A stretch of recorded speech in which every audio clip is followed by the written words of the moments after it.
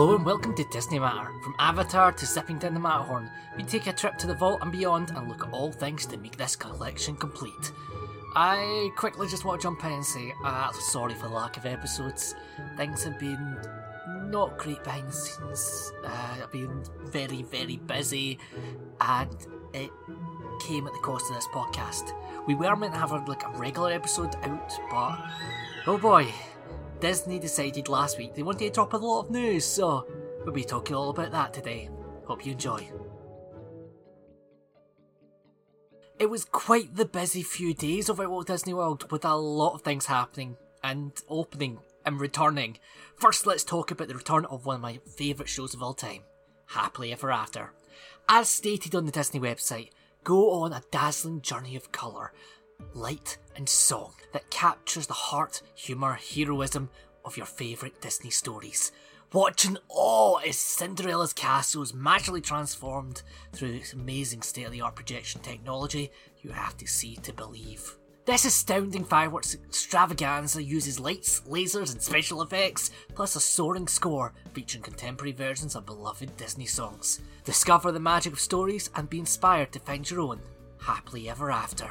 Happily Ever After made its return on April 3rd as part of Disney's 100 Years of Wonder celebration, receiving a few visual updates, including a new aspect to include Main Street USA with the projections, so you'll now be able to see even more amazing projections, even though you're not right in front of the castle. The Main Street projections do have exclusive characters that you may not see if you get the better view of the castle. These include Miguel from Coco, Bruno and Mirabel from Encanto, Elena from Elena Avalor, Maylin Lee from Turning Red, Raya from Raya and the Last Dragon, and Luca from, Luca. There are additional effects if you have a Magic Band Plus, where the bands will interact with the show. I will have to check up the view from Main Street, as last time I was there in the park, we saw enchantment while riding Dumbo and Seven Dwarfs Mine Train. I can't count how many times I've listened to Jordan Fisher sing the theme of the show. I highly suggest you go see it if you get the chance.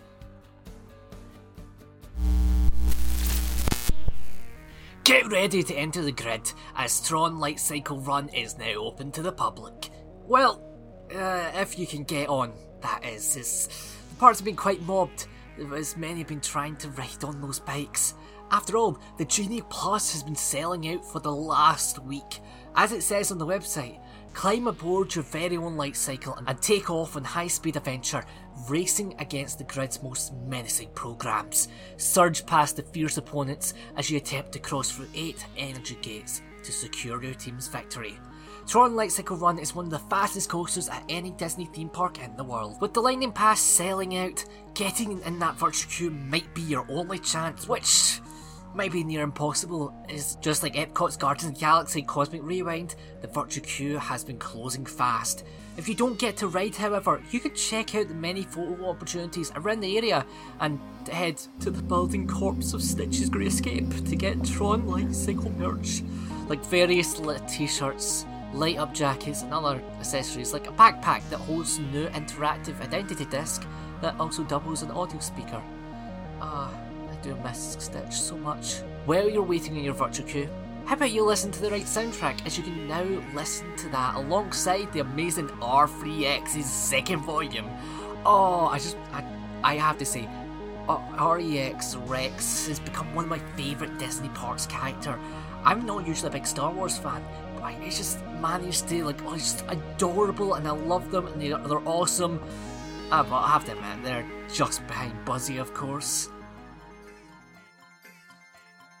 Another return happened at Epcot, with Epcot Forever returning to the shores of the World Showcase. Witness the wonder as the story of Epcot and its incredible next chapter comes to life in this nighttime spectacular. Behold the single spark of imagination that started it all. Watch it grow, evolve, transform into a nighttime extravaganza that stirs the senses and captures all that you love about Epcot. This celebration of the history of Epcot reopened April 3rd, which it will be replacing Harmonious, which performed for the last time the day before. This is all for Disney's 100 Years of Wonder celebration, and these 3 attractions seem to be a big statement for Walt Disney World. Many other parks will be getting new additions, what we will mention later.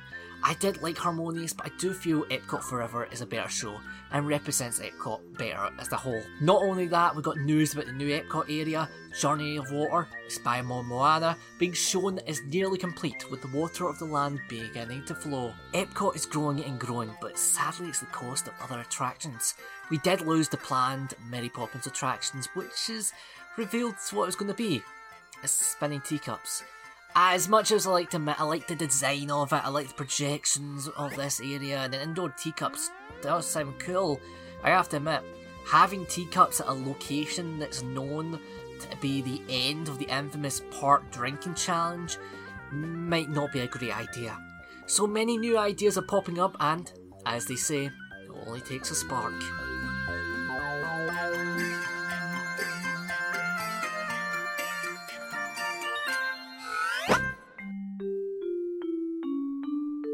The Magic Bands are coming to the Disney Cruise Line. Disney Cruise Line will bring the convenience that guests love about the Magic Band technology on the high seas with Disney Band.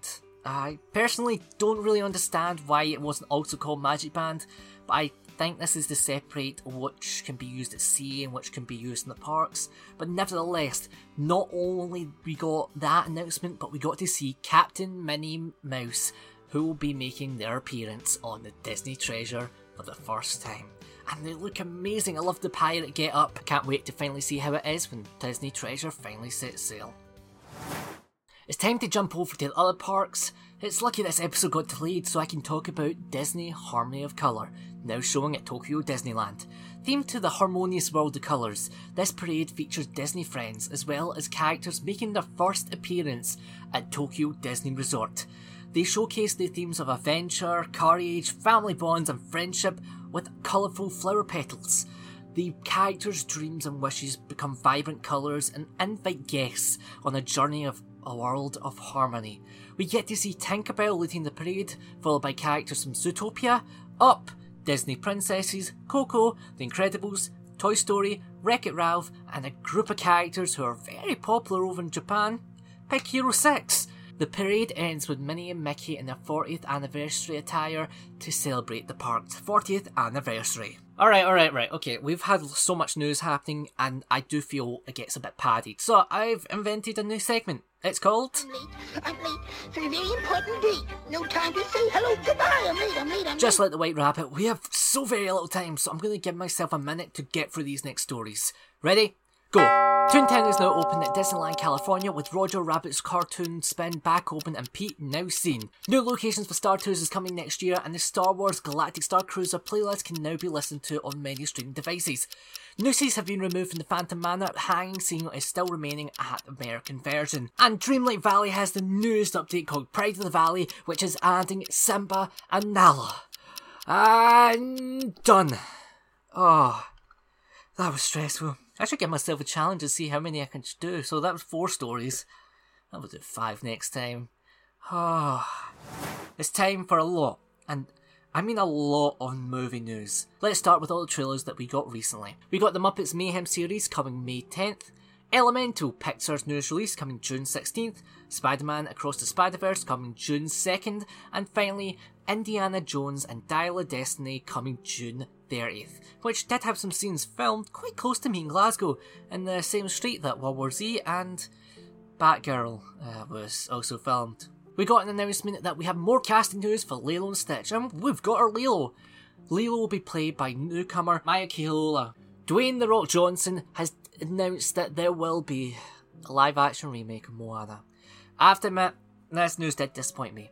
Animation is a medium that is already something that's ridiculed and shunned to the side. All these remakes is just to insult something that was a great film. Also, Moana was only 7 years ago.